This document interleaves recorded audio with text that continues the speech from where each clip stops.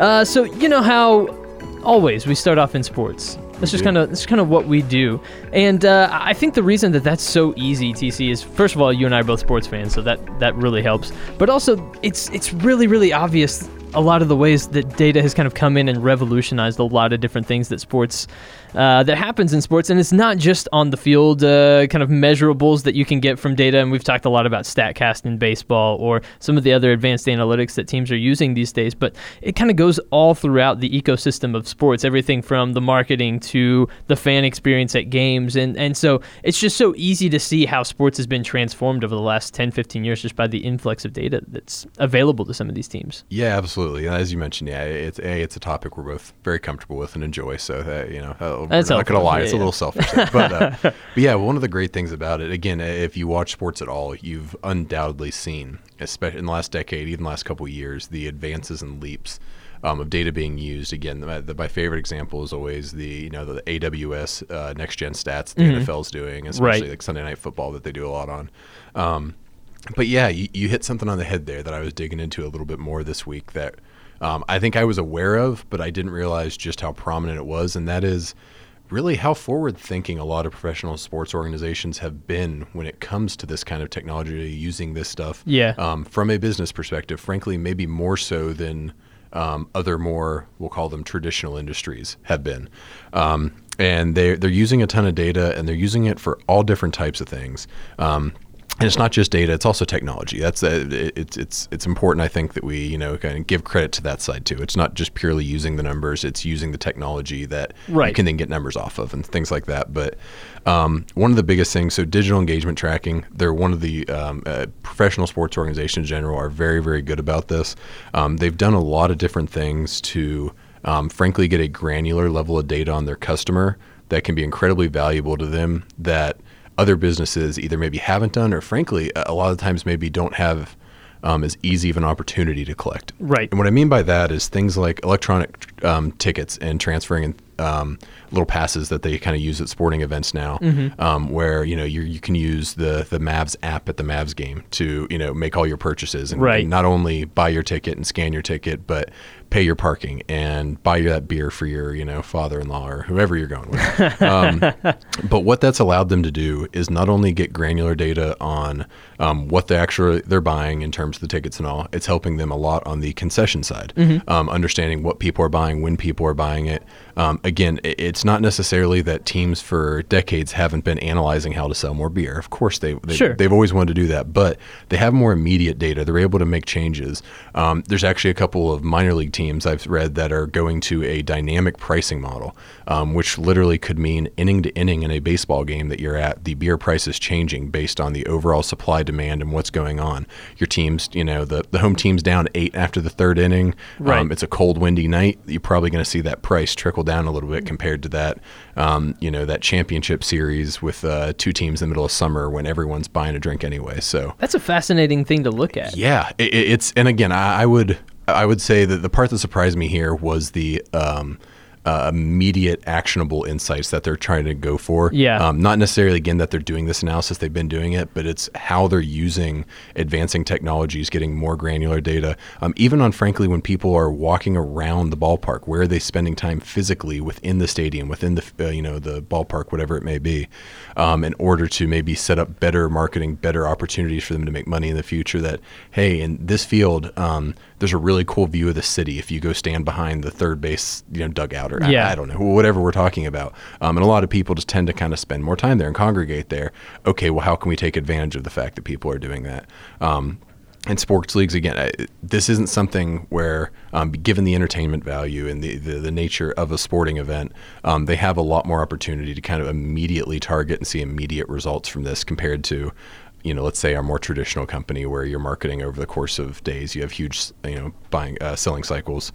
No, you're trying to get that person to see that ad right now, turn around, take that money out of their wallet and spend it right then and there. That's a great point. And so again, all this kind of leads to maybe this isn't shocking and surprising as much as it is a little eye-opening.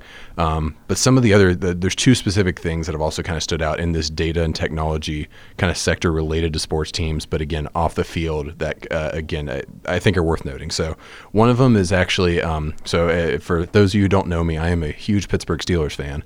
So it pains me to say this, but I'm going to give credit to the Patriots for something here. Yes, I know. I'm sorry. Actually, we both hate this. So yes, this is just terrible all the way around. I hate it. Thanks. But the Kraft Analytics Group is a kind of business subsidiary of everything under the Kraft umbrella, including the Patriots. But they have done a really, really good job when it comes to this kind of stuff. Fan movements, understanding pro shop interactions, what people are and aren't buying, when they're buying them, why they're buying them in terms of merchandise. Obviously, teams make huge margins on those items. So the more that they can optimize that, that's a huge opportunity. And it's actually helped them. They're talking about, they haven't necessarily implemented it yet, but I think what we're going to see in the future is we're going to be surprised that even though the prices keep going up for everything, I think attending sporting events might actually see a backslide. This is kind of my off-the-wall prediction here. Okay. That we're going to see ticket prices either level off, not rise with inflation, for lack of a better term, or maybe even creep down. And the reason is going to be because these organizations are going to get so good at getting every dollar out of you while you're attending those events. I think, this would also maybe, if you think of it in a completely different light, an amusement park would kind of take this approach too, but I don't think we're necessarily going to see it there. The way sports teams have been utilizing this data and are able to do it, I think the Patriots could probably drop their ticket prices by 20% based on some of the movement and information they're getting from pro shop sales and make up that money in those other venues. Get the people in the door, don't overcharge them to get in.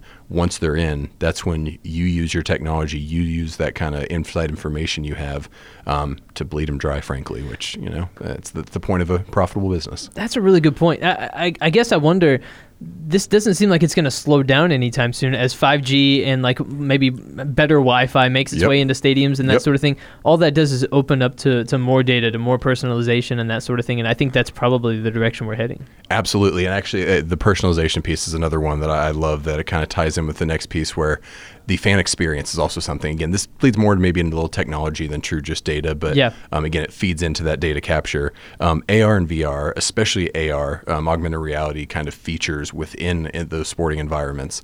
One that I love, the Mavs have rolled out in the last year. If you live around Dallas, you've seen these massive billboards downtown for promoting the Mavs season, trying to get season ticket sales.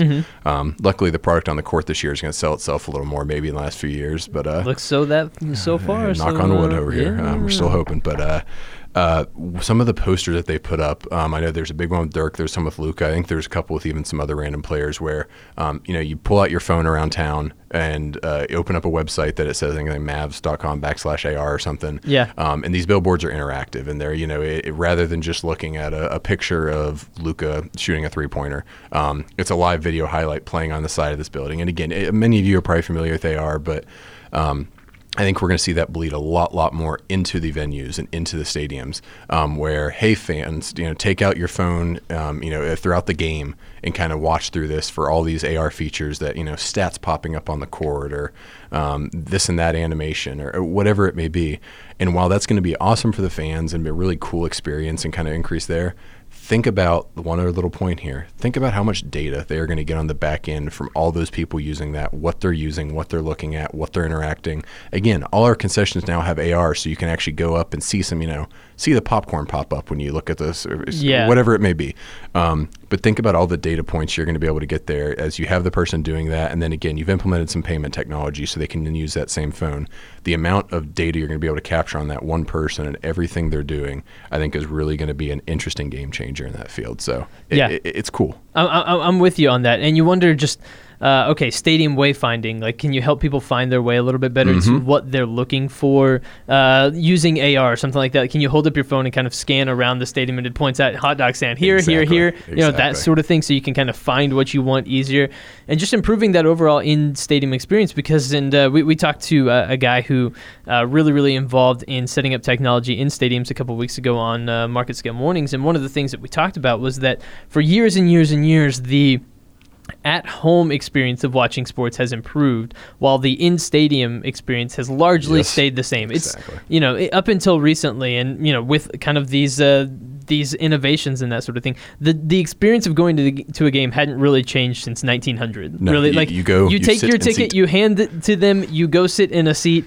Maybe the food has changed a little bit and that sort of thing, but the basic concept has stayed the same. This feels like the first kind of revolutionary change in the stadium going experience for sports in a long time. Exactly. I think historically, we've seen over the last few years, few decades, sometimes there's smaller markets and smaller teams that have trouble getting people in the stadium, and it's because I would rather sit and watch on my 65-inch 4K TV this game and stuff than rather than drive down there and deal with the parking and deal with this and deal with that.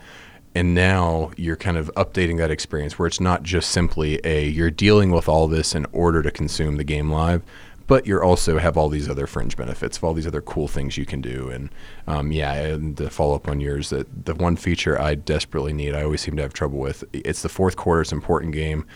Maybe I had one too many beers. I really need to find that restroom, and I need to find the closest one as quickly as possible. Yes. Let me see some light ups, arrows popping up on my phone directing me directly to the closest one. Yes, please. So I miss as little of the game as possible and also don't have an embarrassing experience. Yeah.